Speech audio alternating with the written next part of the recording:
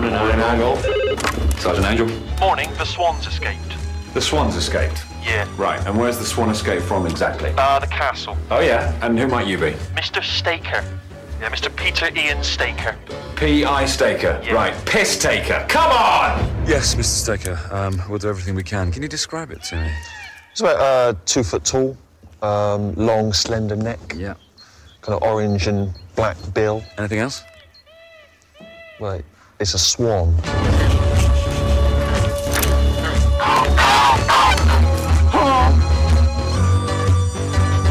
It's just gonna escape.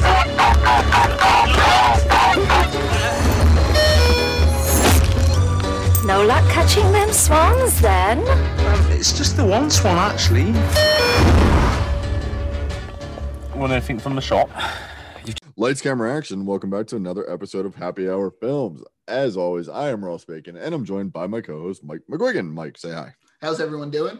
And as you all know by now, we're a podcast that cracks open beer and talks about some movies. Now, we are in Valentine, February, and we are on week 2, which this is now a Mike choice. Last week was technically my choice of Mel Brooks. This week is Mike's choice of Edgar Wright. And we're going to get into the Cornetto trilogy and Scott Pilgrim versus the World. I fucking love the Cornetto trilogy so much. We didn't do it for our trilogy month because it's not really a traditional trilogy. It's not one movie following another. Like, they don't share the same story, technically speaking. Yeah, it's more of an anthology. Yeah. It's like all the same actors shifted around. But god damn it, it's glorious. Yeah, it's pretty great. And yeah, so we'll get into that. But first, Mike, what are you drinking? I went with Red Tank again this week. And I am drinking Hoptology series, the Science of Hops Cashmere IPA, which I just feel like that would be a beer that they would drink in these movies. Okay.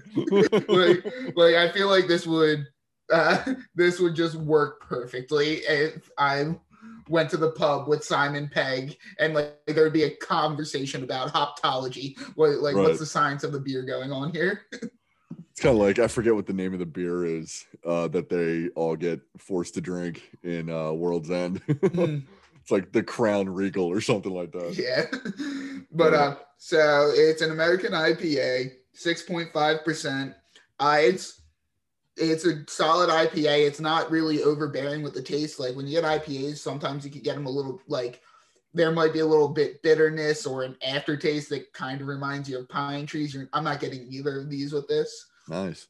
And the best part was I would go in and they're like, oh, it's on special. You can either buy the 4-pack for $17 or you can get a 24 case for $30. Like, well, Super Bowl's tomorrow. Right. Might as well. Super Bowl's tomorrow as of the recording, not as of the release of this episode. Right. Yeah, we are recording this Super Bowl Eve because Mike and I figured we'd both be watching the Super Bowl when we normally record. So yes, we're doing that. So congratulations to whatever team wins the Super Bowl. Hopefully Tampa. Come out afterwards. Hoping for Tampa. Yeah, I just want to see Tom Brady win and have everybody be like, oh, so maybe it was him and not Bill Belichick, and you know. And Gronk, gotta have. I just want to see Gronk. I love all the Gronk and Brady like bromance commercials coming out now. Yeah, and then there's just Gronk himself is just a lunatic, and I love that. Gronk is just a meme. Like he's how does he exist? He's just a crazy person. But yeah. So I'm drinking. Shocker here, Ship Bottom Brewery again. But it's part of their road trip in collaboration, like last week's was. Only this time it's with Bond Place Brewing Company. Now, the reason I picked this one is because A, I love Ship Bottom. B, it's called Fudgy Wudgy Stout or Fudgy Wudgy Imperial Stout. Now, that sounds like, some sort of British dessert or whatever. Yeah. But it turns out that Bond Place Brewery they kind of specialize in English style beers. So that was a happy accident. But it's made with country kettle fudge and it's absolutely goddamn delicious. We're both going back to like our favorite breweries. Yep. I'm gonna try to do Ship Bottom for all four if I can, because like I said, we went down there and we got a bunch of beers, so I have a whole bunch to choose from. Red Tank and Ship Bottom sponsor us. Yeah, right. But all right, yeah. So yeah, this one's great. It's malt beverage brewed with fudge, caramel sauce, milk, sugar, sea salt, and vanilla beans, and it is delicious. It tastes like fudge. It's absolutely amazing, as pretty much all of their beers are. I don't think I've had a bad one yet. But I know they have a sour that I haven't tried, but I'm sure it would be okay. That's what. So with breweries, I'm like, with Red Tank, I haven't had a bad beer. I've had beers where I'm like, I don't know if I'd buy a 6-pack of this. Right. But I've never had a beer where I'm like, oh no, I don't really like that. Even their stouts, I'm like okay with. I don't love stouts in general, but yeah. This one I feel like I've had a lot recently during these winter episodes that we've been doing, but I do they're growing on me. This is one of the best IPAs I've had. Like, this is an IPA that I feel like I could put down some cans, and I probably will have to because we don't have that much fridge space. For the good of the fridge. Yeah, but mine's 10%, so we'll see how many of those I get through. And we're doing this on a Saturday night, so I can feel free to do as I please. Right, but there is an impending snowstorm that's supposed to happen tomorrow, so I got to shovel at some point, and shoveling snow hungover is no good. Yeah, no. So why don't we get started on talking about Edgar Wright? Now, people may not know the man by his name, but you definitely know Shaun of the Dead, Hot Fuzz, Scott Pilgrim versus the World, Baby Driver. He was originally designated to do Ant-Man until I wish we got that version of, like, I enjoy Ant-Man, but just the Edgar Wright's touch to it would have probably made, like, I feel like there would have been arguments on if it was the best movie in the MCU if Edgar Wright directed it. It definitely would have been the most creatively adventurous, like before Thor Ragnarok. Thor Ragnarok's definitely got its own style and feel to it. Mm-hmm. But like Guardians, the first Guardians kind of had that, but then it kind of shifted into, stock MCU for the second one. And there isn't really one that I would think of other than, first Iron Man, first Avengers, where you're like, yeah, this is like a specific style of movie, Maybe Cap 2 with the Winter Soldier. Yeah, definitely. But it's definitely more of a spy thriller MCU movie. Whereas like if Edgar Wright did Ant-Man, it would have been like Edgar Wright's Ant-Man, Yeah. Yeah, that might have been an issue going forward because it would have been a discussion on how Ant-Man fit in with the rest of the MCU after, like, Taika Waititi's Thor kind of changed Thor to fit better with the MCU. Yeah. Where if, like, Edgar Wright just has such a unique approach to things that maybe Ant-Man wouldn't have blended as well in the joint movies. Yeah, and I think it would have been great if they could somehow work in like Simon Pegg and Nick Frost as well. Well, it's funny, guys in there. If I'm a big fan of The Boys on Amazon Prime, and Simon Pegg plays one of the only not comedic characters in that. He does. I guess I stopped watching that show. I don't know. I just got bored with it, so I guess I missed him. Oh wait, no, he's in episode 1. That's right. He's what's his name's dad, right? Yeah. That's right. He was just, I guess I wasn't paying much attention to him. Well, the reason they included him in that is because the main character of The Boys was literally written to be Simon Pegg. Oh, that's and right. if the show came out earlier, Simon Pegg would have been cast as him. Right. But and with Edgar Wright, he's always like the Cornetto trilogy is, Shaun of the Dead, Hot Fuzz, The World's End. Now they're all written by Edgar Wright and The Boys and Simon Pegg mostly. I think Nick Frost might have a written credit on one of them. Yeah. But then of course there's Scott Pilgrim versus the World, which is based off of a comic book, which I have not seen. Not read. So I never read the comic book. I played the video game. The video game's pretty fun. It's a fun sort of homage to older games like the Double Dragon and like the old Teenage Mutant Ninja Turtles, like that style arcade game where you move forward, fight a bunch of enemies, move to the next zone, fight a bunch. The side scroller, yeah. It's a fun little homage to those games. It's a pretty well made game. Nice, yeah. Like this was my first time, like for Scott Pilgrim. It's 2010. It's in between Hot Fuzz and The World's End for Edgar. And, so. Yeah, go ahead, Mike. My thing with this movie is it didn't get that much recognition when it came out, and it sort of developed a cult following. And I think if this movie came out 7 years later, it would be huge. Like, I feel like it would have gotten a much bigger following than it did. It was like kind of ahead of its time in the way I saw it.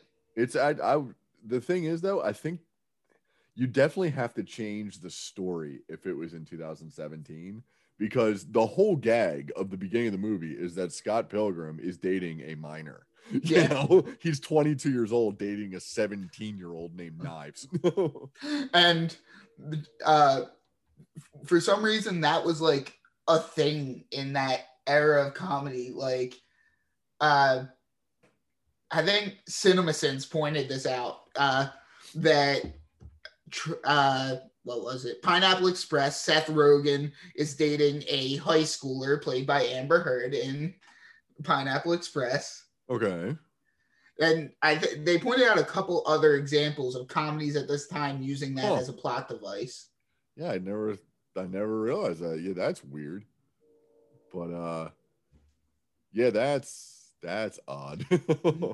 No, that is the thing with as we'll just get into Scott Pilgrim versus the World, is Scott Pilgrim is not a likable protagonist. No, he sucks. And especially with Michael Cera playing him. But I love Michael Cera for this role. I'm a fan for some reason. I'm not that big a fan of Michael Cera, for obvious reasons. I just don't like his general demeanor in all of his movies, where he's like the mumbly, little asshole basically. But I think he's funny in This Is the End because he plays himself. Yeah. He's like a creep. Now, some of the stories fuck took my cell phone? Right. Then there's some of the stories you hear about, like real life Michael Cera and how much of a dickhead he can be. And it's like he's definitely one of those "you know who I am" celebrities. And it's like, oh, come on, man. I enjoy his character. I think he works well as Scott though, because like though Scott's your protagonist, throughout the whole movie, you're like, this guy sucks. Yeah, and that is kind of the point, that he does suck. But but I do love the running gag of Kieran Culkin, his gay roommate, like constantly kicking him out of bed, or like not even kicking him out of bed, just like having sex like next to him in that one bed that they all share. One of my favorite scenes in the movie is Knives knocks on the door and his roommate's like just talking to her. He's like, he just left as he jumps out the window. He goes running off to the side.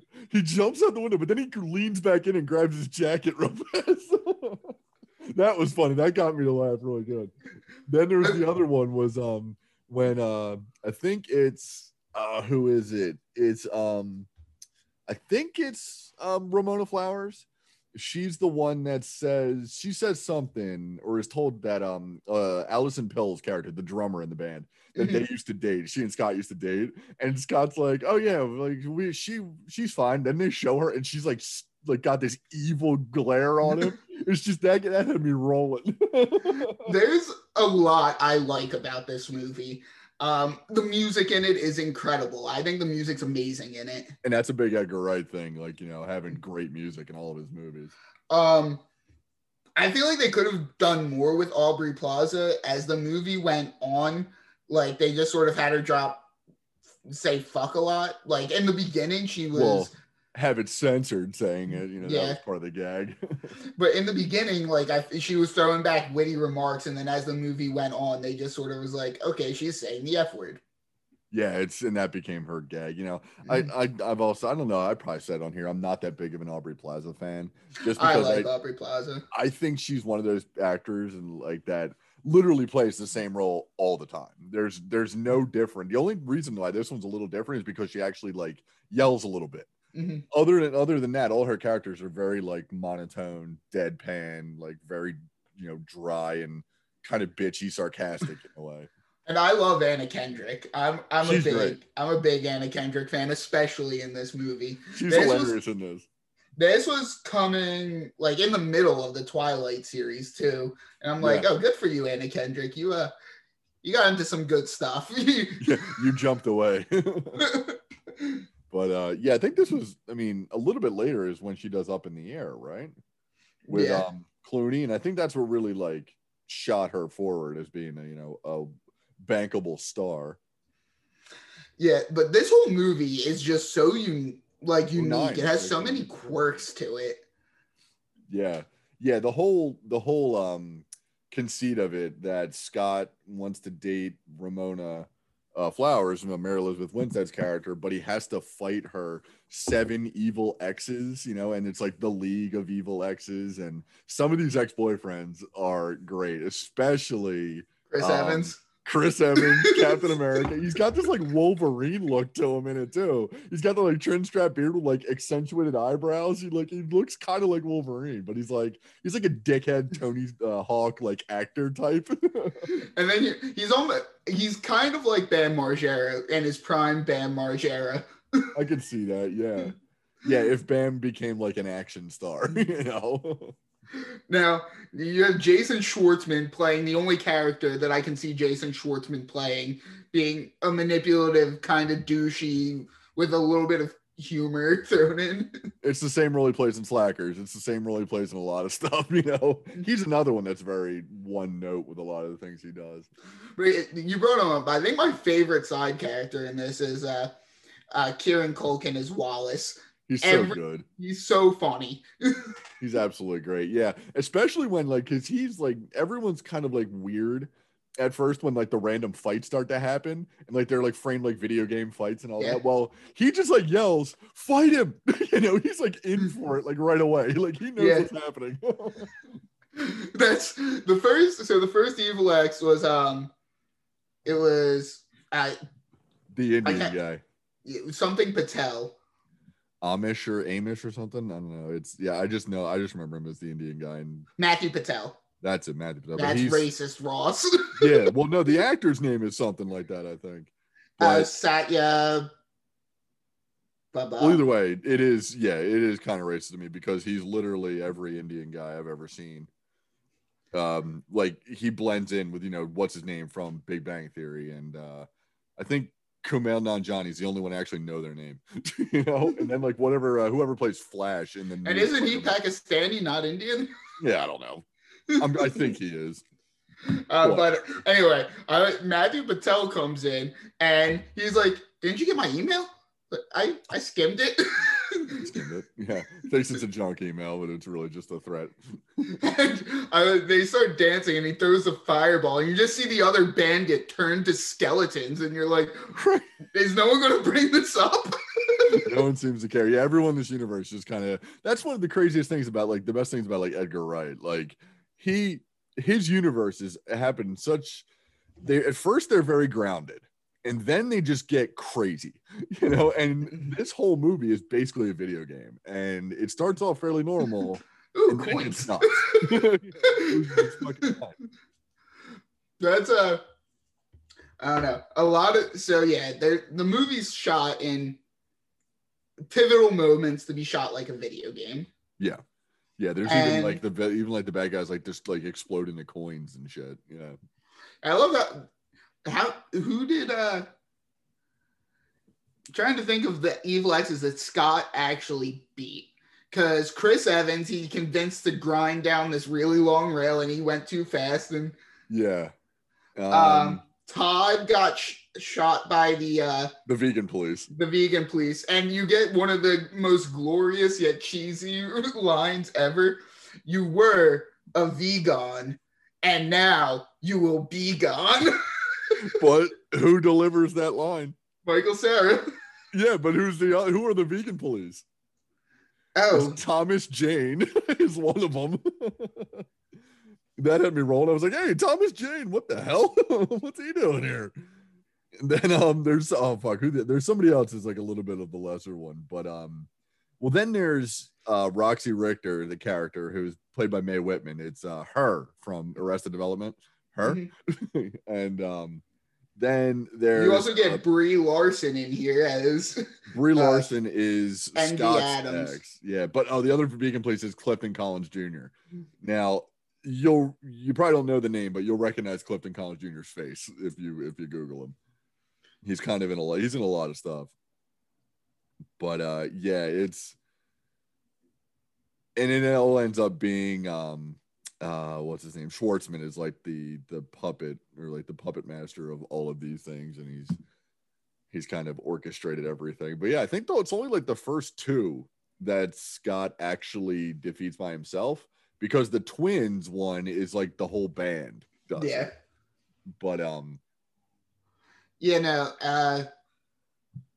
and like ones where Scott actually delivers the finishing blow, because he beats X1. He does beat Matthew Patel. right. He gets X2 to grind down a rail, and he ends up beating himself. X3, he delivers the finishing blow, but the vegan police are the ones that do it. Right. X4, which is the reason it's the evil exes and not ex-boyfriends. Right. Because that's Mae Whitman, yeah. Basically Ramona uses Scott as like to fight her. Yeah, she literally like moves his arms and legs because he's like, I don't feel comfortable hitting a girl. And they make her orgasm to death. Right, yeah, behind the knee apparently is her like ultra orgasm spot. 5 and 6, it's the whole band going against the twins. Right. And then it's like Scott, Knives, and then eventually Ramona joins in for Gideon. Yeah, it's the whole it's like the big boss battle, yeah. And then I love that the whole joke that Scott has to fight Nega Scott. Right. But they become like best friends because they just talk to each other. Well, that's the ultimate thing where it's like, I'm the Nega version of you, but I'm not really that good and I'm not really that bad. So like, are we the same person? Right. Yeah, it's like visually, obviously, with all the touches and everything, and it's got a lot of the gags are all like visual gags, which is Edgar Wright is really good at. Yeah. He does even better in the Cornetto trilogy, but a lot of people, like, one of his signature things, you could call it like a director's signature, because like Mel Brooks has his like breaking the fourth wall thing, like looking straight through the camera. And with Edgar Wright, there's a lot of like funny one-shot random like weird faces that people make that he likes to focus on, and Simon Pegg is the one that does those the best. But like I said, like Alison Pill has a great one. There's some great ones from Mary Elizabeth Winstead when she's kind of like put on the spot as like, what the hell is going on here? She's got good ones. Kieran Culkin's got some great faces that he makes, especially when he's hitting on the Anna Kendrick's boyfriend, quote unquote. I love the whole concept that he constantly steals Anna Kendrick's boyfriends. Right. Yeah, his sister's boyfriend. Yeah. And like that day of the thing, like he'll like somehow let her know the gossip. Like no one even sees him do it. Like when he passes out cold in the bed, but then like you look and his phone stuck in his hand. I wish they gave Anna Kendrick a bit more to do, because she's sort of just sprinkled in throughout this movie. I laughed pretty hard at when Scott goes to talk to her in person, and she's like, no, but I'm about to leave the coffee shop, whatever. He's like, oh, I'm outside right now. And she like walks in, and he walks in and like all he sees is Aubrey Plaza, and then she turns and Kendrick's outside like all dressed up. She's like, oh, but I gotta go. And she just runs away. The whole coffee shop scene, because then Brie Larson's there at that point too. Yeah, and this is kind of where the movie lost me, because I am not a fan of Brie Larson. I don't like her as like a human being, just because like she was given Captain Marvel, and you're put in the MCU. Everyone in the MCU except for Terrence Howard has been cool, great, loves being part of it. They love talking about it and all that. You had to hold a fucking gun to her head to talk about her movies and like actually seem like she was enjoying herself. You know? So I saw her in this, and I didn't even really know her that well when I first saw this. So I didn't have that kind of react. Like now looking at the character, I'm like, oh God, what happened to you? Yeah, exactly. But it's like, then there's, she was good in 21 Jump Street. She was good in that. Yeah. But everything else, I think once she got her Oscar, it was like, I'm too good for everything. She kind of she kind of pulled that business, which, you know, if it ends her career, I'm fine with that because I'd rather not see her and shit anymore. But yeah, I always forget that. I forgot that she played Jonah Hill's love interest in 21 Jump Street. Yeah. It's her best bit in that is when she like takes the Wi-Fi or whatever it is, the drug, and she kind of like they go through her little stages of the drug, and she's pretty funny in that. But yeah, it's her whole just general demeanor. But I'll give her credit in this.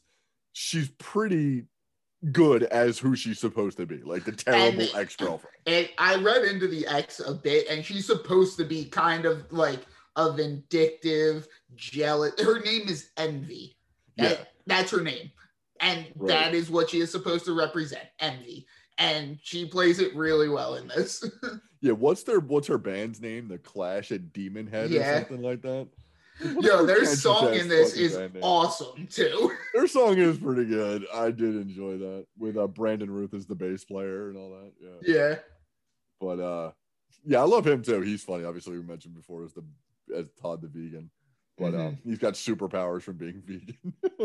But it turns out that he had 3 times where he broke his veganness, and that's 3 strikes and you're out. This movie is just so kind of bizarre that Edgar Wright is the only director that I think could have done it justice. Yeah, I'm trying to think of somebody else. Like, it would be a weirder movie, but like if you got somebody like Ang Lee, you know, who did that shitty Hulk movie with Eric Bana, like that had a very interesting style to it. But there's a reason that this is one of the only well-regarded video game movies that I can think of. Right, because I think a lot of people technically consider it a comic book adaptation, as opposed, because it's basically it's set up like a video game, but it's based off a comic book, you know. So that's the loophole. So the comic book and video game both came out before the movie. Yeah, but, I still love the Matthew Patel. He comes out, he's like, Scott Pilgrim. Yeah, a lot of all the exes have like these very weird like specific personalities, and his is very like Bollywood at one point. It's kind of weird, like, cause isn't he the one with the like the ghost goth girls or something? Yeah, it's like, okay, this is weird. It's like I feel like each evil ex is getting their own movie to a degree. Yeah, like their own mini segment. movie. Yeah. It's like a boss fight in a video game. Like, you know, a good video game is gonna have all the bosses be different, you know. Now, one of the scenes I love is before the first evil ex and Matthew Patel comes in, they're at like a battle of the bands, and the drummer is so mad because the band before them has a girl drummer. And then they show the girl drummer when Scott Pilgrim and his band are performing, and they show her. And clearly the other girl drummer is really mad that their band has a girl drummer. Right. It is a nice little touch. That's my favorite single face in this movie. It's just the other girl standing off to the side with a huge scowl on her face. Yeah, and I also like the running gag of the groupie. What's his name? Neil or whatever. Young Neil. Well, which is a play off of Neil Young, because there's references to Neil Young. The band Neil Young was in. I forget what band it is, but Crosby, Stills and Nash. Yes. Yeah. But Crosby, Stills and Nash and Young, I guess. I also love one of my favorite lines in this movie is Knives asked young Neil what he plays. He's like, Zelda, Tetris. Right, yeah, that was a good answer. It's kind of like that, you know, like that British wordplay, you know, it's like, you know, it's that unexpected answer that's the better gag, you know. But kind of like in Shaun of the Dead, one of my favorite lines is, "Kill the Queen." What? The jukebox. Turn it off.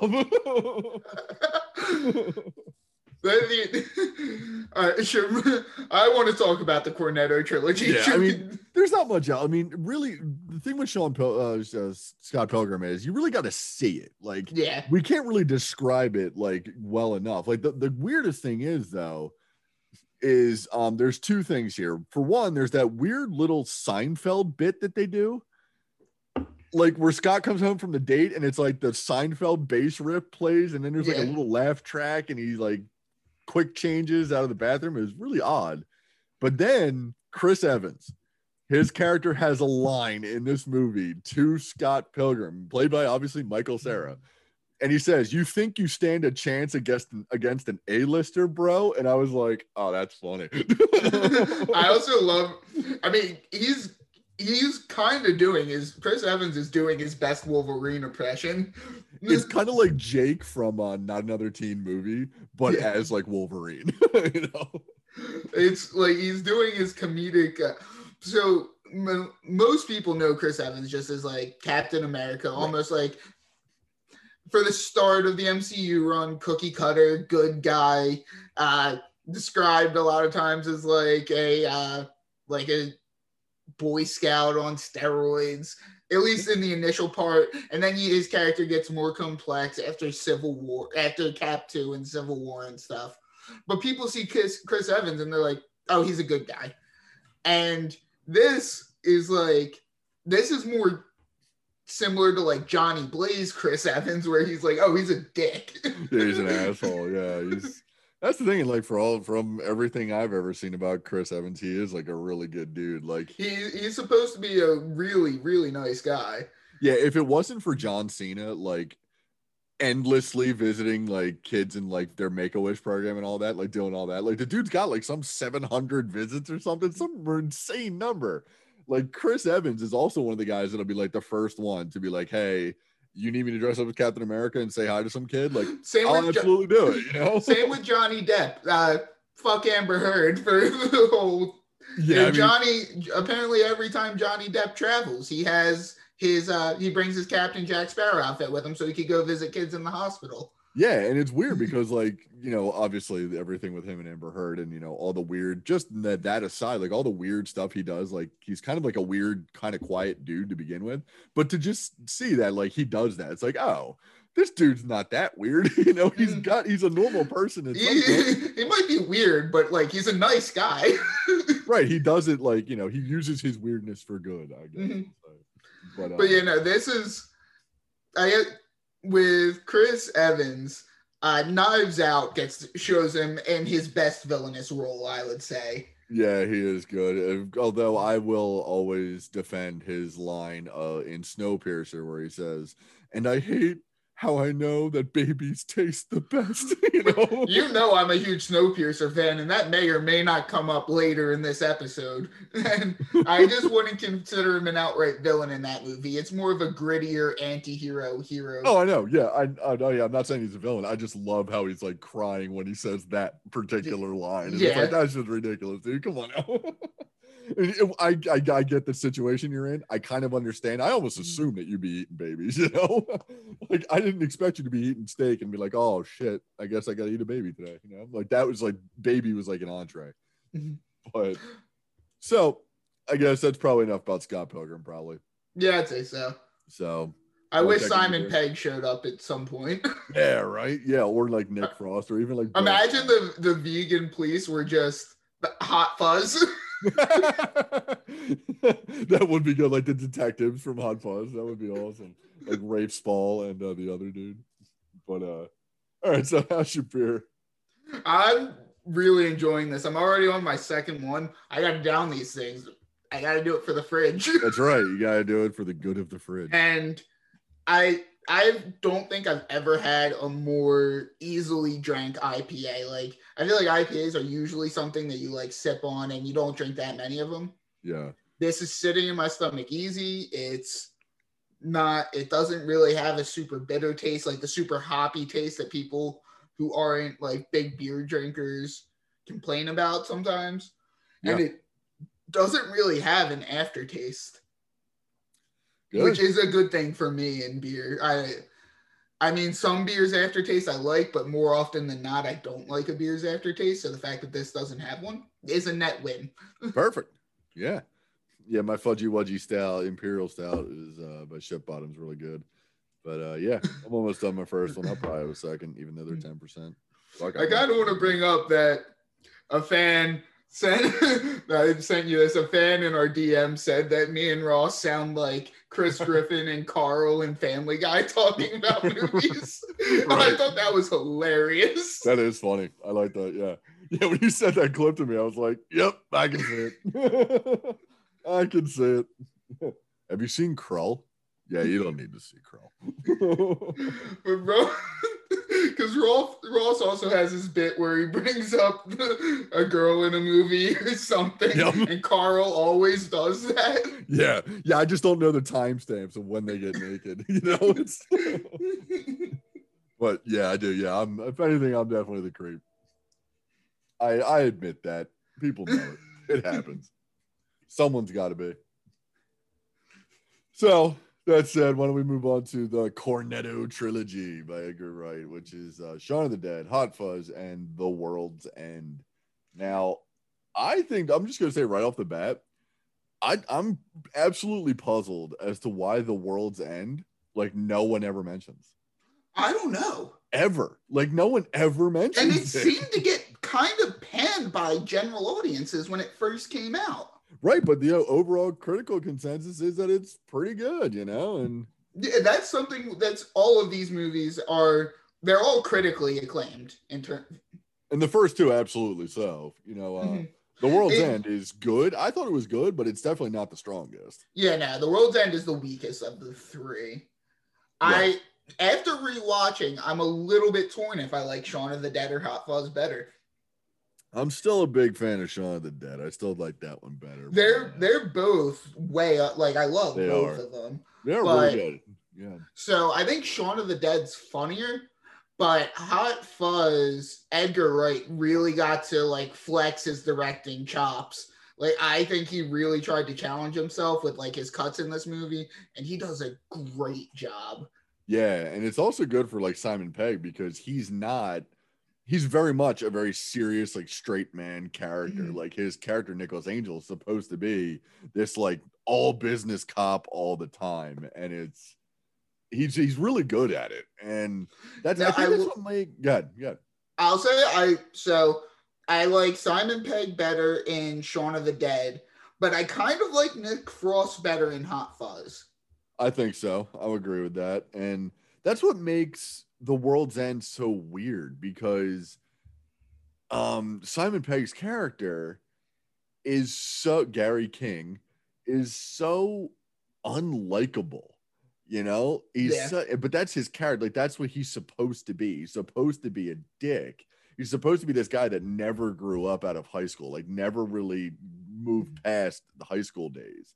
And all of his friends absolutely did. But Nick Frost is very much the serious straight man in that. And I don't know if he's that good at it. Yeah, The World's End is definitely, so it was probably the most ambitious of the three. Oh, absolutely. And it also has the weirdest concept of the three. Well, that's the thing with all three of these. Shaun of the Dead is obviously a zombie movie pastiche, parody, satire, whatever. Hot Fuzz is a cop action movie satire and all that, and with a little bit of kind of like a little bit of I'm not going to say Twilight Zone, but it's like a little bit of not quite a mystery, but it's a weird like whodunit of sorts. Yeah. So it's kind of got that cop angle to it, but The World's End is a straight up body snatchers movie. Yeah. That's all. It's almost like, I feel like if you saw The Watch. Yes. It's basically like, oh, you want to watch The Watch, but like good. Yeah, essentially. Yeah, that's probably exactly right, But so I just looked at all three movies on Rotten Tomatoes. So Shaun of the Dead is the only one with a higher audience score than a critic score. I can see that. But it has the highest in both. Yeah. So it has 92% critics, 93% audience. Right. Hot Fuzz has 91% critics, 89% audience. Still pretty close. Yeah. And then The World's End has 89% critics, 71% audience. I can see that. Yeah, it's like I have all three. I have like the 3-pack Blu-ray, like trilogy pack. Mm-hmm. But like I remember we saw that in the theaters in 2013. And I don't remember anybody else talking about it, like ever. It just kind of came and went. I It's feel like never that on body, TV. like, I just feel like people, like cop movies and zombie movies, people kind of love right now. Body snatcher movies, I don't think have been in style for a very long time. If ever, it's like Stepford Wives and obviously What's the one with Invasion of the, Body wait, what was that? Snatchers. And obviously Stepford Wives and obviously Invasion of the Body Snatchers, But so with, and then Metacritic score, Shaun of the Dead has 76, Hot Fuzz has 81, and The World's End has 81. yeah, I don't know. The World's End is very much, I think I want to attribute it to the fact that everyone saw that Pirates of the Caribbean at World's End, hated it, and was like, oh no, we're not doing this. That's The World's End is, so I definitely think it's the least good. It's still a good movie. Yeah, it is the weakest. Yeah. And it's the one I have the least to say about, just because like I feel like it's a bunch of weird choices that just, the directing looks awesome in it. That is what I will say. All the cuts work, everything, like that was the best directed movie in terms of actually putting the movie together. Maybe not character directing or actor directing, but actually putting the movie together. That, like, you could tell that Edgar Wright, that was like his, I want to push my directing skills, I want to push my cuts, I want to push my editing, and it shows because the movie just goes together seamlessly. Yeah, it definitely has, because all three of these movies have that style, have the same style, and it's very much attributed to Edgar Wright and Simon Pegg and Nick Frost, because Wright's directing is spot on, like everywhere, and he really does, like you said, have this one pretty down. But I think that might also come as a result of him doing Scott Pilgrim before it. Yeah. So he probably was more confident that he could do, and so that's what he went with. So, like, in terms of editing and like that type of directing, not necessarily character directing, I would say he improves with every movie in this trilogy. Oh yeah, absolutely. And then, like, because Shaun of the Dead was like, that's his first feature, I think. Directing. Yes, I think it is. Yeah. And you can tell that it's definitely the least ambitious in a directing type, but I think he gets the best performances in that movie, besides Nick Frost, who I think was slightly better in Hot Fuzz. Yeah, I could see that. But I'm looking at his credits now. He did a few episodes of that show Spaced with Simon Pegg. He did a bunch of TV stuff. Looks like but I think this was his feature film debut. It's his big feature film debut. He's got a little one at the very beginning called A Fistful of Fingers, whatever. Oh yeah. But it was all TV until Shaun of the Dead, and then after that, there's a little bit of stuff like featured off Shaun of the Dead, and then Hot Fuzz, the fake trailer and Grindhouse for Don't. He's got that. Then Scott Pilgrim, World's End, Baby Driver. There's a big gap between World's End and Baby Driver. It's 4 years. Yeah, it seems like he only takes the directing things that he wants to do. Yeah, because now he's got the newest thing he's going to have is coming out this year. Maybe it already came out. It's the Sparks Brothers. It looks like it might actually be a documentary. The movie that I texted you about, the Nicolas Cage movie. Imagine he directed that, where it's like Nicolas Cage with a bomb on his junk fighting samurai. Yeah, good old Nick Cage. Can't wait. I can't wait to see that. I hope it's the greatest movie ever made, because it will be. It has no other option. But it's then, of course, with all three of these movies, there's obviously the Cornetto ice cream is what the Cornetto trilogy is named after. Each one is a different color. Like Shaun of the Dead is red, Hot Fuzz is blue, and World's End is the green flavor, whatever that is. Mm-hmm. But then of course there's the cast, which I don't think you can get a better roundup of British actors in these movies. I mean, the only person they're really missing is Michael Caine. I think Hot Fuzz probably gets the best cast. Right. They do have them lined up the best, I would say. Absolutely. Yeah. That's what. So I'm so torn about Hot Fuzz and Shaun of the Dead because I think overall Shaun of the Dead probably makes me laugh more. And I think it's more like I think Edgar Wright or Simon Pegg gets to shine more in that. But Hot Fuzz, I think Edgar Wright gets to shine more. I think Nick Frost gets to shine more. And I think the supporting cast is a bit better. Yeah. But and like I said, like all the supporting cast is essentially the same for all these movies. Mm-hmm. But like Hot Fuzz like lines them up the best, I think. And yeah, because you get Bilbo Baggins in both of them, and he shows up for one scene in Shaun of the Dead. He's a cameo in Shaun of the Dead. Yeah, he plays what's his name? Is it not Dylan Baker? It's it's the girl's boyfriend that's basically leading the same mission but successful. Yvonne. Yvonne's one of my favorite characters, just because I love when she goes, "Good luck." I don't know why I love that so much. Good luck. Now, my one thing with Shaun of the Dead is I find the character of David scathing, which you're supposed to find him scathing. And that's who Martin Freeman's opposite is. And Dylan Moran is the actor I was thinking of. Yeah. But yeah, he's supposed, because like they all pass each other. And what's his name? We talked about Matt something. I'm pouring a second beer right now, so I can't look it up. But he was in that. We talked about him recently. He was in with what's the idiot Australian actress's name? Rebel Wilson. We were talking about a movie with them in it. He's like her sister. He's her brother or some shit. Oh, was it Bridesmaids? That's it, Bridesmaids. But he makes a quick wordless cameo because he's supposed to be Ed's opposite in the other group. But yeah, I mean Matthew Lucas, I think might be his name. But it's like as the less out of that guy, the better. But I think my favorite actor out of all these movies, obviously, and out of Shaun of the Dead, I should say, is Peter Serafinowicz. I fucking love that guy. That dude's so awesome. He's great. He's so great in everything. And we get to connect to Guardians in the MCU again because he dies in Guardians. Right, but he is also the sommelier in John Wick and John Wick 2. But he also did a voice on Archer. He's done a couple different things. But yeah, I love him. He's so good, especially as Pete. Now, with Shaun of the Dead, Shaun of the Dead is Zombieland done better, essentially. Right. It's obviously they do the name. It's very much a play on the George Romero zombie movies, the Dead movies. Yeah. Which so Zombieland is like the almost an American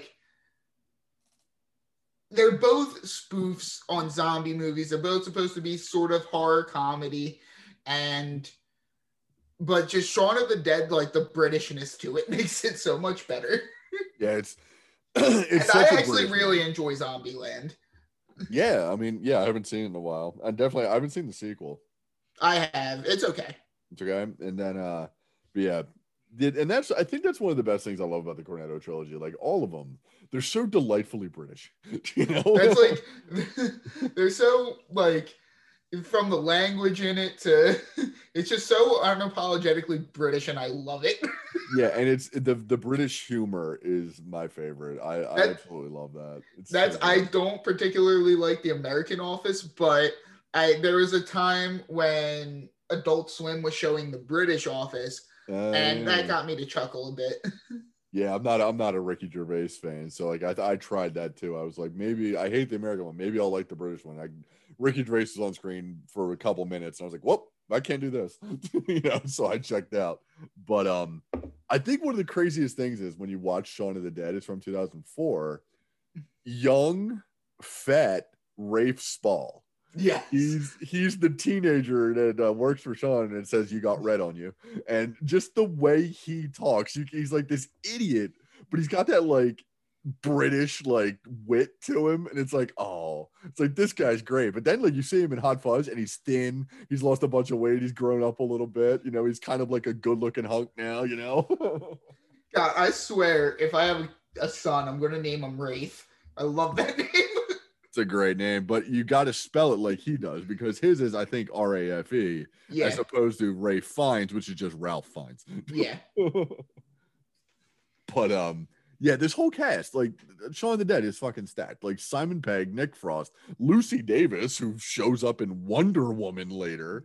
You know, then there's Dylan Moran, Peter Serafinowicz, Rafe Spall, Bill Nye, and then obviously the cameos, Martin Freeman. And not Bill Nye. It's not Bill Nye the Science Guy. It's Bill Nighy, yeah. It's but and then you may recognize him as Davy Jones in Pirates of the Caribbean. Right. And then there's like Sean's mom, I think, is somebody too. I think she might be like a British actress that I don't know. But then of course there's the girl who plays Liz, which I haven't seen in anything since. You know, I think she's done a bunch of shit, but I just haven't seen her in anything. She might have just gone back to like doing British stuff. Kate Ashfield, like her 4 most well-known movies, this is the most recent. Shaun of the Dead's the most recent. Yeah, I think she did. I think I looked at her up and she did like a bunch of TV or something like that. But yeah, it's and there's also, of course, you know, we mentioned the editing with Edgar Wright, like his cuts. There's the big broadcast edit where every time Sean changes the channel, it's the next word in the sentence of the zombie epidemic or the Z word epidemic that's going on out there. Now, I do love that they don't use the Z word, but at the end they call him the mobile deceased. That's the best words for zombies I've ever heard. Don't call them that. Not the Z word. Don't use that word with my mom. That and the other thing with this is like, while it's absolutely supposed to be like a spoof on zombie movies, they get you to really care about the characters. Yeah, it's an actual zombie movie. Like you really do feel for like Simon, like Sean having to like shoot his mom, you know? At the very least, you feel for Simon Pegg because like a lot of the other characters kind of suck in this. Yeah. Oh, and Ed's the worst best friend. He's the worst friend ever. He's terrible. You know, he's a freeloader. You know, does everything wrong at the most perfectly wrong times, you know. And it's insanely sad that the ending is him playing video games with a chained up zombie Ed in the shed. Yeah. But I think one of my favorite lines, like another favorite line that I have in this movie is obviously there's the "We're coming to get you, Barbara," you know, that line. And then there's what's his name? Dabs has the line of "We're only here because of Captain Wow." He refers to Sean as Captain Wow. And I was like, I don't know. It's just the most British thing to say in that moment. One of my all-time favorite lines in this is, as Mr. Sloan always says, there is no I in team, but there is an I in pie, and there's an I in meat pie, and an anagram of meat is team. I don't know what he's talking about. Right. Then what was that? Then there's some of the music in this, obviously, with the "Don't Stop Me Now" by Queen that is my "Don't Stop Me Now" with a final fight scene in a zombie movie. If there's ever a zombie apocalypse, I'm just gonna have "Don't Stop Me Now" constantly playing so that I can reach the epicness. My favorite is during that, Lucy Davis is off to the side. She's like dancing with the hits. You know?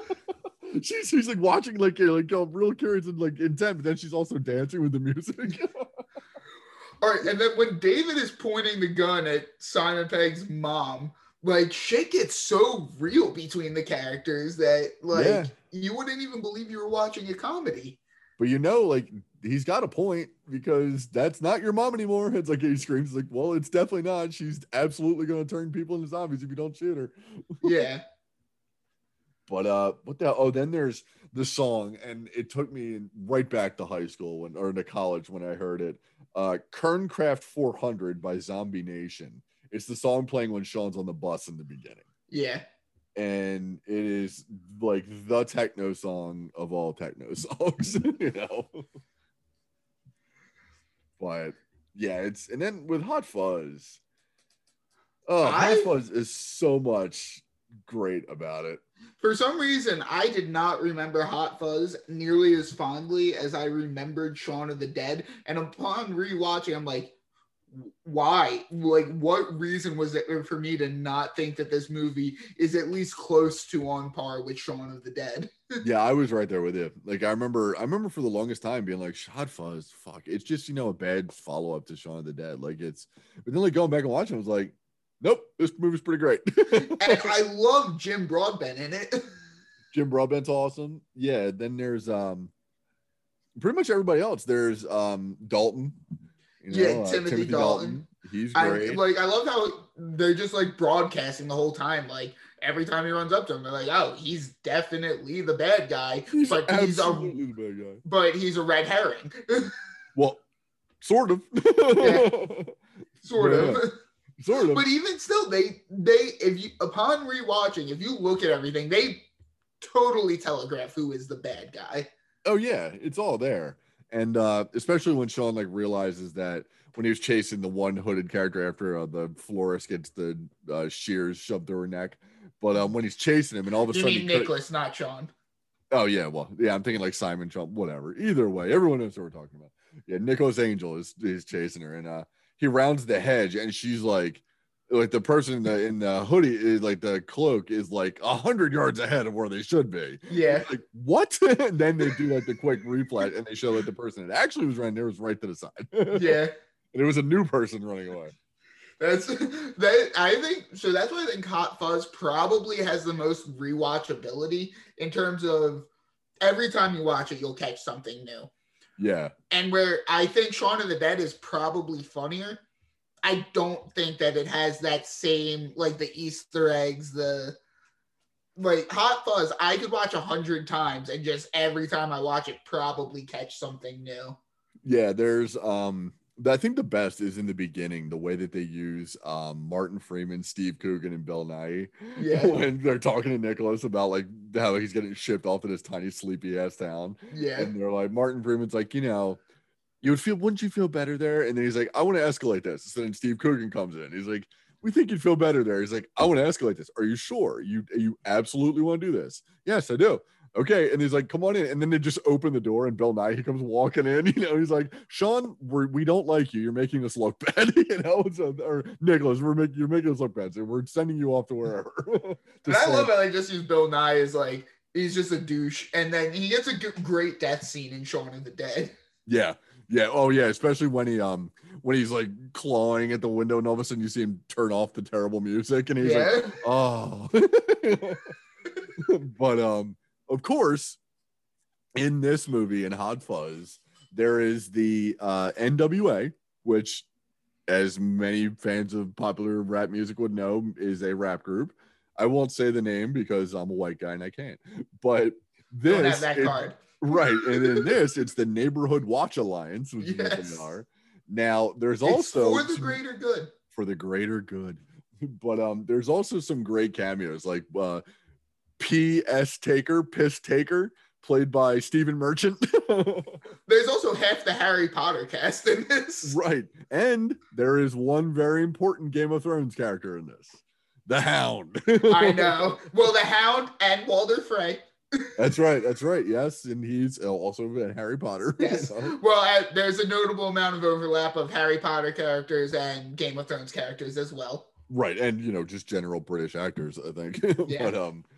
But yeah, it's like, but then what's his name? Walder Frey, aka whatever his name is in Harry Potter. He has a bit of a bigger role in The World's End, but in this one, he's the guy, he's like the pikey version of it. He's the guy that you can't understand, so they have to have the old man translator cop, because he speaks just like it. It's almost like, I know Austin Powers 3 is the worst Austin Powers, but the scene where he's talking to his dad and they're like, oh, we should talk proper British. And then they just delve into a whole new language. Right, exactly. Yeah. And then there's of course the running gag in all three movies of the jumping over a fence in succession. This one, it's done perfectly in the first one, Sean does it. He jumps over the fence and the fence falls over. Yeah. And in this one, Nicholas Angel does it absolutely perfectly. He's straight up doing some parkour over these fences. And then he trampolines at the end. And then Nick Frost, he's like, all right. And just he barrels right through it. And then I think it's the same gag in The World's End is when Gary King goes to do it, he trips like immediately over the first fence. Now, I think my favorite part about this movie is I think this movie, Simon Pegg and Nick Frost have the best chemistry. Oh, absolutely. Yeah, I really. Their relationship is straight up heartwarming at parts. Yeah, it's almost like you could see it like it being a little bit more of the progression of the Shaun and Ed relationship from Shaun of the Dead. Mm-hmm. And with Nick Frost loves his movie references in this movie, his cop movies, and they bring up Point Break, which is one of my all-time favorite movies. You even see a clip of it. You see the shooting the gun in the air part. And then he does that same clip. Well, it's also the same thing they show Bad Boys when they show the camera panning, 360 pan. They also do that to Shaun and to Nick and I can't remember his character's name in this. Nick Frost's character's name in this. It's Danny, that's right, Nick and Danny. But then of course there's like there's the reference, it's a more subtle reference, but there's the town like playwright, like the director, whatever, and his girlfriend is Lucy Punch. She's an actress. Lucy's an actress and the character's an actress. But they're putting on a playing of Romeo and Juliet. It's an adaptation of Romeo and Juliet. But it's not an adaptation of the play. It's an adaptation of the movie. Yes. As a play. So I was like, oh, it's like, that's even better because, it's a British movie making that joke of an American remake, But yeah, then, of course, there's, Olivia Colman. Olivia fucking Colman.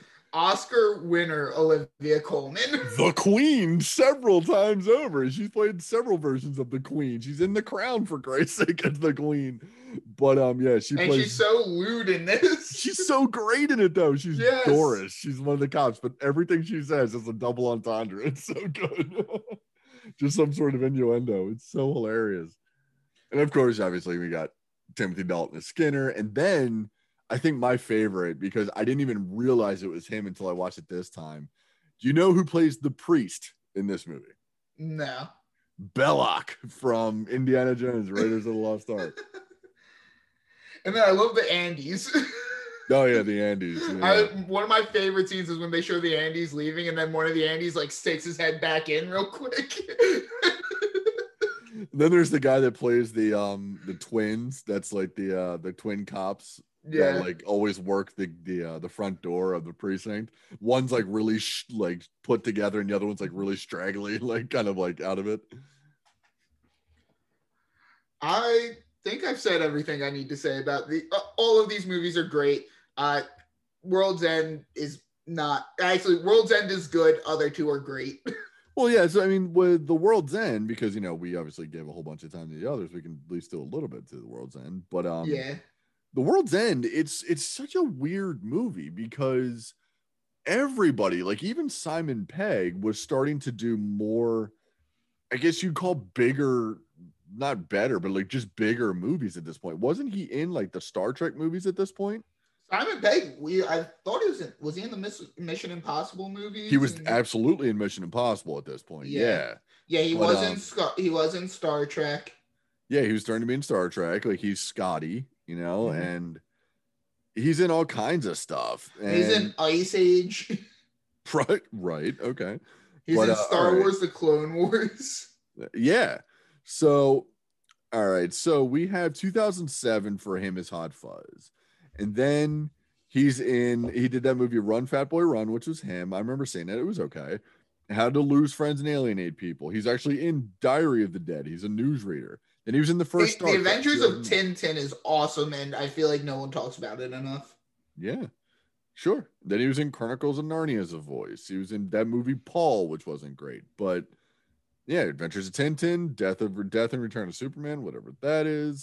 Still a 17-minute thing. Yeah, Mission Impossible Ghost Protocol. And Fantastic Fear of Everything is actually pretty good. I remember watching it. That's not bad. But yeah, then it's just a little stuff, and then he does Star Trek Into Darkness, then that World's End, then the World's End, same year. So that might be a reason why no one saw the World's End, because everyone was seeing Star Trek Into Darkness and they always like paid attention to the World's End. I guarantee it came out around the same time.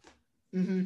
But yeah, everything in the World's End is so weird because it's it's very cringy. Like, it's tough to watch at first because you know what his character's deal is. His character's Yeah. just a scumbag that's stuck in the high Wants to go back and do his legendary bar crawl. Yeah, which no one seems to give a shit about. Yeah. But and apparently all the bars are now like they're like, kind of like taken over like TGI Friday style. Like they've all been taken over by the same corporation. And the gag with the first couple bars is that they literally look exactly the same. Yeah. No, this movie definitely has like moments, and you get great directing still. I would say the best editing, directing out of all three of the movies. But I feel like the characters are miscast. Like, I felt like they wanted to take risks on the characters, and I just don't think the risks really worked out. I mean, well, they're all kind of the same character. Like all the other friends aside from Gary are all kind of the same character. I mean, they're all like buttoned up businessmen kind of thing. They've made their money and they're successful, but I think they're supposed to be that like bland, boring guy. And to stand that much out is a stark difference to Gary, who's completely like still stuck in like the 90s, like punk scene. Yeah. But I think the biggest miscasting here is Rosamund Pike. She's the love interest of Gary's, but it turns out she ends up with the other guy because Gary's a dick. But she's such a nothing presence in this movie. She walks in the screen and it's almost like you could see like a shadow of where that character should be, you know, as opposed to someone who's actually playing it, like Olivia Colman or even the girl who plays Liz in Shaun of the Dead. You know, it's like you remember those characters, but Rosamund Pike, I didn't even remember was in this movie at all until she showed up again. Yeah, this movie is kind of forgettable. I think it's absolutely forgettable. And that's the craziest thing, because it's like the first two movies in this Cornetto trilogy were so wildly popular that what the fuck happened that no one cares about this movie? It's the end of this quote unquote trilogy, you know? I do find it funny that Pierce Brosnan shows up for like one scene. Yeah. I think my favorite scene is probably the end when Bill Nighy does his voice cameo as the network, which is like the beings that these robots and not robots have been taken over as. He's just this disembodied voice that ends up arguing with Gary King. Yeah. And it's so funny because eventually he just gives up. He's like, fuck it, we're not taking over because you're an asshole. Yeah, the fact that like I agree that that's the standout scene in this movie. And again, all I can say about this movie is it's well put together, but the characters aren't really likable. And like the writing is definitely a step below the others in this. Right. Yeah, the only thing like that I have like noted a quote wise is what the fuck does WTF mean? Yeah. You know? But other than that, like you said, yeah, it's definitely the most forgettable of all of them. I also like get back in your rocket and fuck off back to Legoland, you cunts. That's a good one. That is a really good one. That one made me laugh too. But I think you're probably getting that Edgar Wright and Simon Pegg are working on other things, or yeah, it's definitely, it's not quite an afterthought because you can see that style and effort's still there. Oh yeah, for sure. Like, it just got buried, I think. In terms of actual direction and stuff like that, I think that this movie is the best of the three. Like in terms of the cuts, in terms of the visuals, it's the best. But in terms of the characters and the script, it's easily the worst. Yeah, and unfortunately, it takes the worst or the least interesting subject or genre to parody. Like, who gives a shit about body center movies? Like, they're never any good. You know, it's like there's like two of them that are famous, and every other one's just stupid.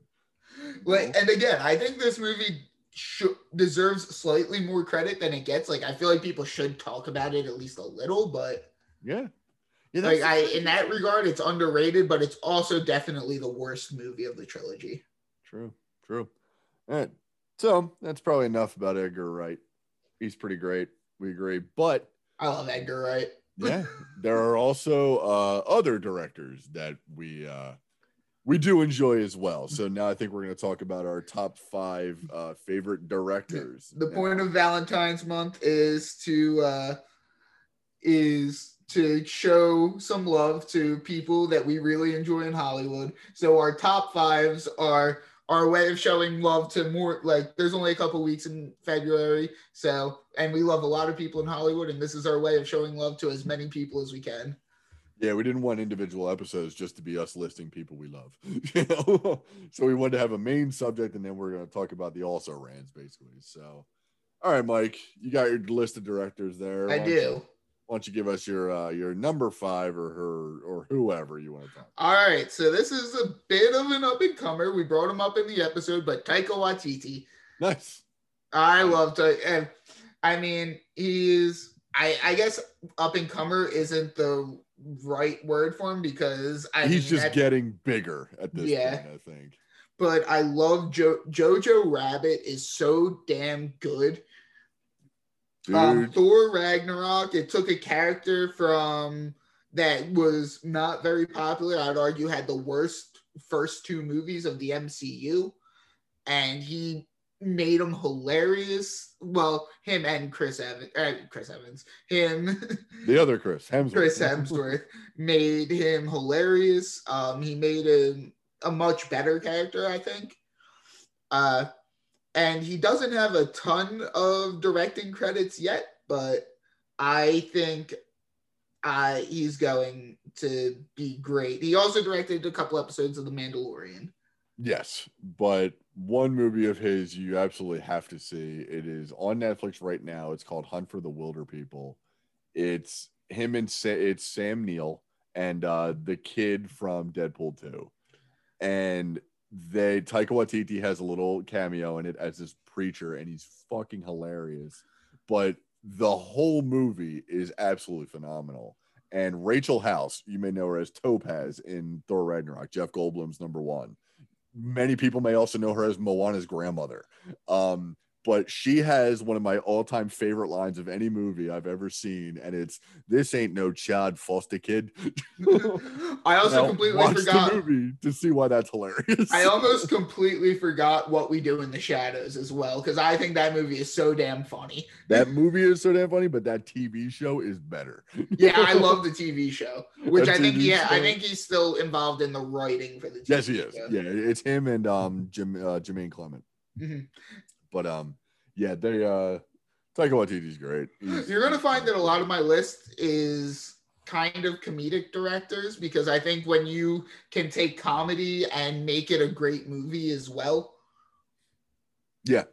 And now I'm looking at most of mine's leans more serious. Probably because we talked about Mel, who's obviously the best comedic director ever, but I'm going to say with my number 5, I'll go with, I don't necessarily have, I'm kind of like pulling them as I go, but I'll go with my number 5, which is Harold Ramis, the late Harold Ramis. He was phenomenal. And he's obviously Egon in Ghostbusters as an actor, but Groundhog Day is his, it's he was amazing, obviously, but he's mostly known for being a writer. A lot of his good stuff was being a writer, but he obviously directed Caddyshack, he directed National Lampoon's Vacation, directed Groundhog. He directed a lot of The Office. Great, yeah, unfortunately. Directed Multiplicity, directed Analyze This. Bedazzled is kind of an underrated movie. Yeah, and then of course there was Year One in The Office, 4 episodes of The Office. But yeah, Harold Ramis was great. He was a legendary director, and I think he was pretty awesome. I was going to say Jonathan Landis, but I'm more of a fan of Ramis than I am of Landis, especially because Landis got a man killed on the set of The Twilight Zone. But that's a different story for people to Google and be horrified by. But so, Mike, who's your number 4? So I only have like 2 directors that I would consider legendary on this list. I know more should be talked about, but like I'm trying to focus more on directors that like I personally love, and not that everyone's like, oh yeah, they're one of the greats. Yeah. But this is one of the people that I would say is one of the greats, with Clint Eastwood. Oh, okay. Now, he's known more as an actor and probably as a producer, but he has The Outlaw in his directing. He has Pale Rider. He has The Rookie. He has Gran Torino. I was getting there, Ross. I'd get Ross. Get off my lawn. He has Mystic River, $1 Million Baby, and in terms of, he also has American Sniper and Sully. Didn't he also direct The Mule? He did. I didn't particularly like that one though. The movie where he has a threesome. Yeah. Yeah, you ever want to not watch movies again? Watch that scene. It'll turn you off for a little while. My personal favorite is Gran Torino. I good do really enjoy that movie. Yeah. Old racist white man learns to love again. But pretty much. yeah. But all of his movies, I mean, he's a great director, but I also equate like all of his movies as like grandpa movies. Yeah, they are. And like it's like the movie equivalent of the History Channel. Yeah, I can totally see that. Yeah. Now, American Sniper is a movie comparable to a movie from a director that's going to be the next up on my list, where I saw it once and I'm not sure I want to watch it again. It was great, but like it's not something that like I enjoy. Like it's a great movie, but also it makes me feel feelings that I just don't really want to feel. It's kind of tough to watch. It's kind of tough to watch. Yeah. A lot of those like modern movies about modern wars are kind of tough to watch. I mean, I'm not a fan of like war movies, like actual like American history or world history war movies, you know, but like Full Metal Jacket's probably about as close as I get to actually liking a war movie. But yeah. And then obviously I say Full Metal Jacket, but Kubrick somehow is not on my list. That's what, so there's going to be directors like Kubrick, Scorsese, stuff like that aren't making my list. It's not because I completely forgot about Scorsese. I didn't even think of him. Holy shit. And it's not because I think that they're not great directors. It's because I kind of wanted to shine light on more directors that are more personal to me rather than directors go, yeah, he's amazing. Obviously. Yeah, and I didn't even think of Scorsese. Like, I enjoy most of his movies, but for some reason, he just didn't pop in my head. But my number 4, I'm going to go with Spike Lee. I do really like Spike Lee. I enjoy Spike. A lot of people hate Spike, but I do enjoy Spike just because his movies have such Spike Lee-ness to them. Like, when you watch a Spike Lee movie, you know you're watching a Spike Lee movie. Do the Right Thing is one of my favorites. It's great. Black Klansman is one of my favorites of recently. Inside Man is phenomenal. Oh, I love Inside Man. I think we got into that a little bit on our Denzel episode. Yep. Yeah, our man Denzel. And then, of course, you know, there's Malcolm X. And then there's, you know, he's done so much. And then, of course, there's just his, I think there were Nike ads when he did with Michael Jordan. I want to be like Mike. You know, those shoes, you know, from my childhood. Those were great. But yeah, and I just love the man for the fact that he does not give a fuck about playing the Hollywood scheme, like the game. He is Spike Lee, and he will tell you if he's pissed off or not. Like, I think he's the one that lost his shit when like Green Book won. Like, he lost his fucking mind, and it was great. But so Mike, I'm on number 3 for you. All right, I'm going with Terry Gilliam. Okay. All right. Member of the Monty Python troupe. He directed Monty Python and the Holy Grail. Yep. He also directed 12 Monkeys, Fear and Loathing in Las Vegas. Oh, yeah, that's him. Holy shit, I forgot about that. The Meaning of Life. He did Brazil. He did some of his later. He definitely has like ups and downs in his directing chops. But just because of between 12 Monkeys and Monty Python and the Holy Grail, he makes it for me. I love him. Yeah, he's pretty great.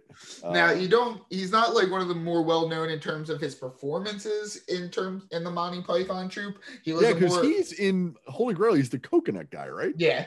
He's Patsy. It's only a model. But he's like, I think I'll be fine, sir. He's pretty he was a more behind the screen presence for Monty Python, but he wasn't, because Graham, what's his name, the only one I think that's dead. Not Graham he's Nash, the one that played King Arthur. Is it Graham Nash? He played King Arthur and Brian, the two most like iconic Monty Python characters. Graham Chapman. Yeah. Yeah. But yeah, he's good. Yeah, 12 Monkeys is such a great, I think, underrated movie. Like, not many people. And Brad Pitt in his Phenomenal. limited role in that is one of my all-time, like, if I had to list my top 10 favorite movie characters, he'd probably make it. Yeah, we're probably going to talk about Brad a little bit more next week when we get into actors that we love. He's absolutely going to come up. He's one of my favorites. I love that guy. But yeah, Terry Gilliam is pretty awesome. But yeah, my number 3 is Paul Verhoeven. Just because that dude has made some of the most batshit insane movies, but they're also incredibly amazing movies like RoboCop, Total Recall, Basic Instinct, Showgirls, Starship Troopers, Hollow Man, all of those. That is a murderer's row run right there from 87 to 2000. And that man has just made, his movies just have such a weird style to them, but they also have like this crazy, like kind of social commentary to them. Like RoboCop especially has that ultra violence, but also has like the 80s commercialism, jabs in it and all that. Showgirls is one of the funniest fucking movies ever made, even though it's not supposed to be funny. Yeah. But Basic Instinct is one of those weird, and I told Mike at one point we should do an erotic thriller month. We should do Basic Instinct and Diabolique especially, because Basic Instinct is fucking insane, but it's also really good. It also has is it the most paused moment in movie history? The most paused moment in movie history. And right next to that is a sweaty Wayne Knight.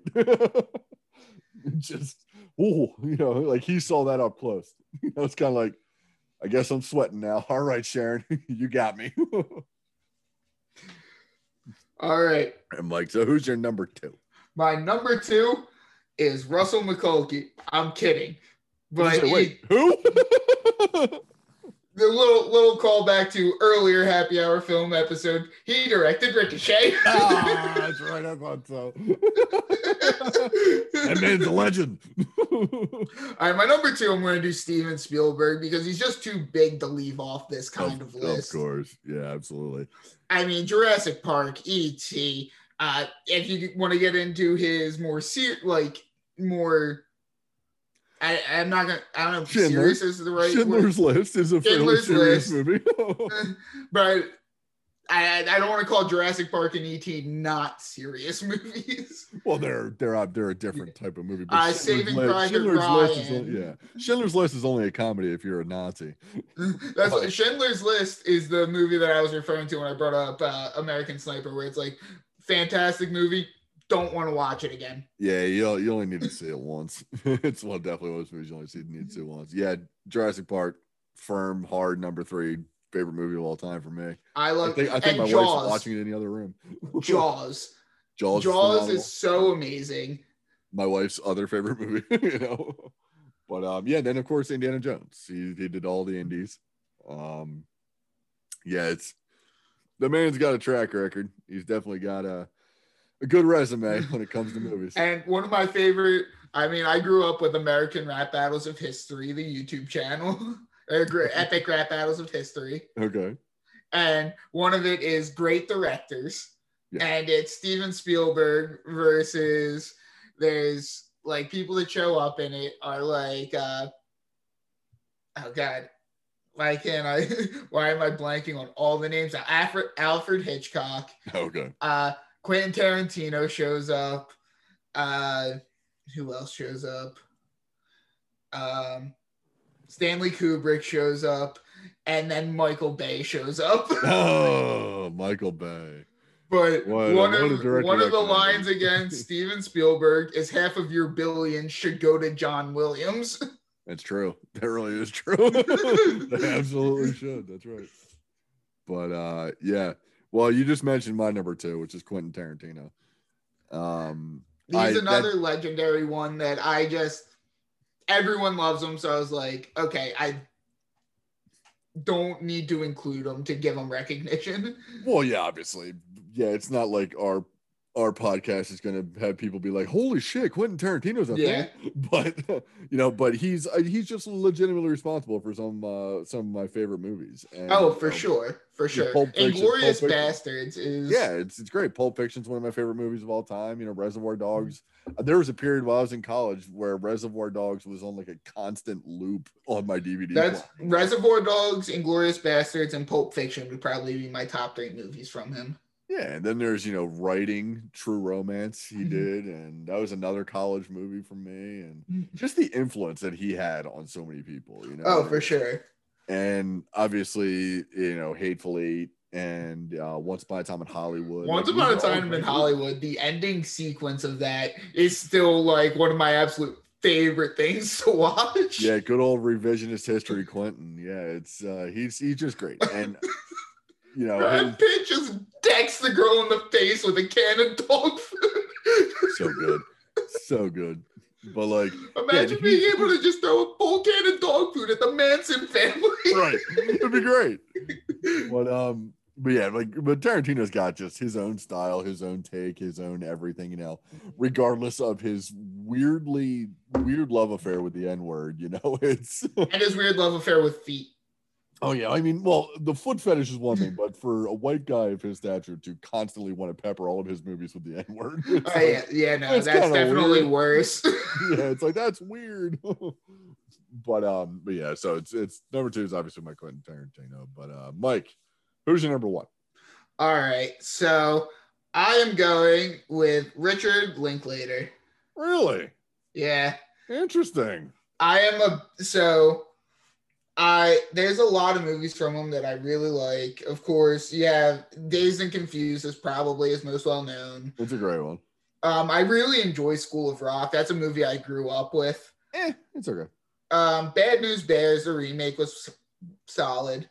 Not bad. Then I did really enjoy Boyhood. And I absolutely loved Everybody Wants Some, which everyone called like the spiritual successor to Dazed and Confused. I loved it. It's one of my favorite movies of the last 5 years. Isn't that one Wyatt Russell or something is like? Isn't he like the main character of that? No, it's the guy's last name is actually Jenner, Blake Jenner, but not related. There's no relation. Yeah. Like Wyatt Russell's in it though, right? I think Wyatt Russell is in it. Yeah, that's for those who don't know Kurt Russell and Goldie Hawn's kid. He's he plays a guy who's in his like late 20s who constantly just tries to fake his way into college so he can keep living the college life and smoke weed and stuff. Nice. You also recognize him from 22 Jump Street as the quarterback, Right? Yeah, he's. And I completely forgot to mention the Before trilogy, which is a trilogy that didn't get into it's not nearly as epic as any of the trilogies we talked about in Trilogy Month, but it's really good. That's the one with like Ethan Hawke, right? Yeah. Where he's in like everyone. Yeah, it's Before Midnight, it's Before Sunrise, Before Sunset, and Before Midnight. Right. That's right. And all of them are I think Ethan Hawke and Julie Delby. Yeah, that's right. But yeah, that's a good choice. I wouldn't have thought of it, but yeah, it's a good choice. I mean, I'm not saying he's my favorite director, but he's like my favorite director that isn't like a total household name that everyone points at as like, yeah, they're great. Yeah, I can see that. But well, that goes to mine. Mine's kind of the opposite of that. I don't know if he's a household name, but people definitely have seen his movies. But it's David Fincher. David Fincher's amazing. I was really debating putting him on my list too. Fucking Seven is one of my favorite movies ever, and Fight Club is right there too. It's so goddamn good. But he also did The Game. He did Panic Room. Girl with the Dragon Tattoo's awesome. He did Zodiac, Benjamin Button, Social Network, Girl with the Dragon Tattoo, bunch of House of Cards episodes. He did Gone Girl, and he's done. I haven't watched it yet, but I haven't watched Mank. That's him. But then, of course, there is the Netflix series Mindhunter. I love Mindhunter. It is fucking great. My wife just finished it. Carrie just finished it. I'd seen it a while ago when it came out. I just finished it recently. It's so goddamn good. So good. David Especially Fincher in- probably should have made my list thinking about it.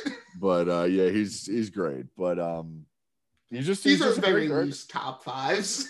Yeah, oh yeah, absolutely. But he's also one of those dudes where like if you watch too much of his shit, like your life starts to turn into like a true crime like obsession. Yeah. Kind of like you get like real dark and obsessed with a lot of shit, you know. But Mhm. he's a great director, and yeah, he's absolutely right up there. I'd say for this, at least my number one. You know, I also had some honorable mentions. I also had Brian De Palma. I was thinking of like he's pretty great. Robert Zemeckis, Back to the Future. Those are some great movies. Catherine Bigelow is pretty great too. But yeah, I couldn't really think of many women, but Catherine Bigelow is pretty great. Penelope Spheris obviously did, Downfall of Western Civilization, that documentary, and she also did Wayne's World in 1 and 2. But there's a lot of good directors out there, and of course, we got Hitchcock, you got Orson Welles, you got your John Cassavetes, you got all the legends that are out there. Francis Ford, you have Coppola, yeah, that didn't necessarily make the cut just simply because they're so big.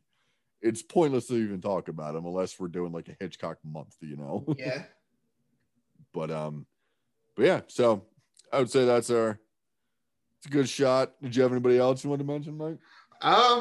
I mean, there's so many great directors, and again, Mel Brooks and Edgar Wright both would have made my list if I didn't purposely exclude them because we already talked about them. So what's the point of bringing them up again in a top 5? Yeah, and of course, there's like Wes Craven and George Romero, who we already talked about, Yeah. like, in our horror month, and what's his name? Chris Columbus did Home Alone and all that, and I don't particularly like Christopher Nolan, but he should probably be mentioned. I mean, I think he's a pretentious ass, but his movies are well made.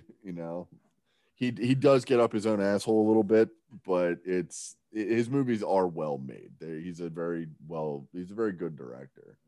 But that's where personally I look at the guy and I go, you're kind of a dick. It's like the movie business is shifting towards, especially in a pandemic when theaters are closed, it's shifting towards online distribution. You can't be against it if you want to keep your job, you fucking twit. Another pretentious guy would like I actually absolutely hate the movie Avatar.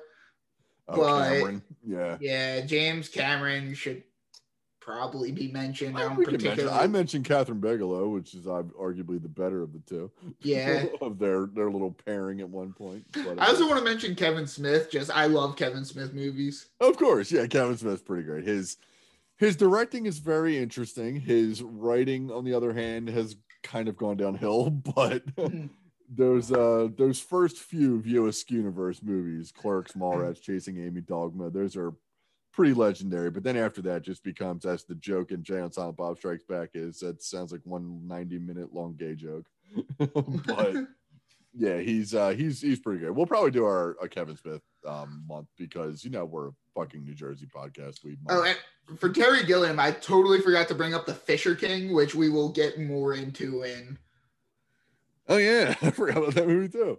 Holy shit. I love that movie. It's Robin Williams and someone we will be talking about later this month. Well, we're going to be talking about him next week, so Yes. We might as well get into that. But before we do, Mike, why don't you tell people where you can find us on the internet? All right, so you can find us anywhere podcasts are distributed, especially Spotify and Apple Podcasts.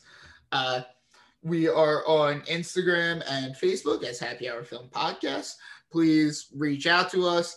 I mean, one of our fans who sent us the description of us from Family Guy had me cracking up this week. That was please good. send us more stuff like that. We love it. Absolutely. Yeah, we can laugh at ourselves. But yeah, so that's where you can find us. And of course, this Valentine February, we'll move on next week where we talk about another one of Mike's picks, where we talk about the legendary Jeff Bridges. Can't wait. Get to talk about Iron Man. We're going to talk about Iron Man. We're going to talk about Lebowski, obviously. Going to talk about Wild. What were the other? Fisher King. Fisher King. Crazy Heart. Crazy Heart. We'll probably talk about Tron a little bit. But yeah, so we're gonna get into legendary Jeff Bridges, and of course we're also gonna talk about some actors that we love too when we do that. Probably Hell or High Water too, just because of how much I enjoy that movie. Yeah, and I think that's got the only Chris we haven't talked about yet. That's got Chris Pine in it. We haven't mentioned the elusive Pine Chris, but yeah. So until that time when we meet again, I have been Ross Bacon. I've been Mike McGuigan. And we'll see you guys next time. So long.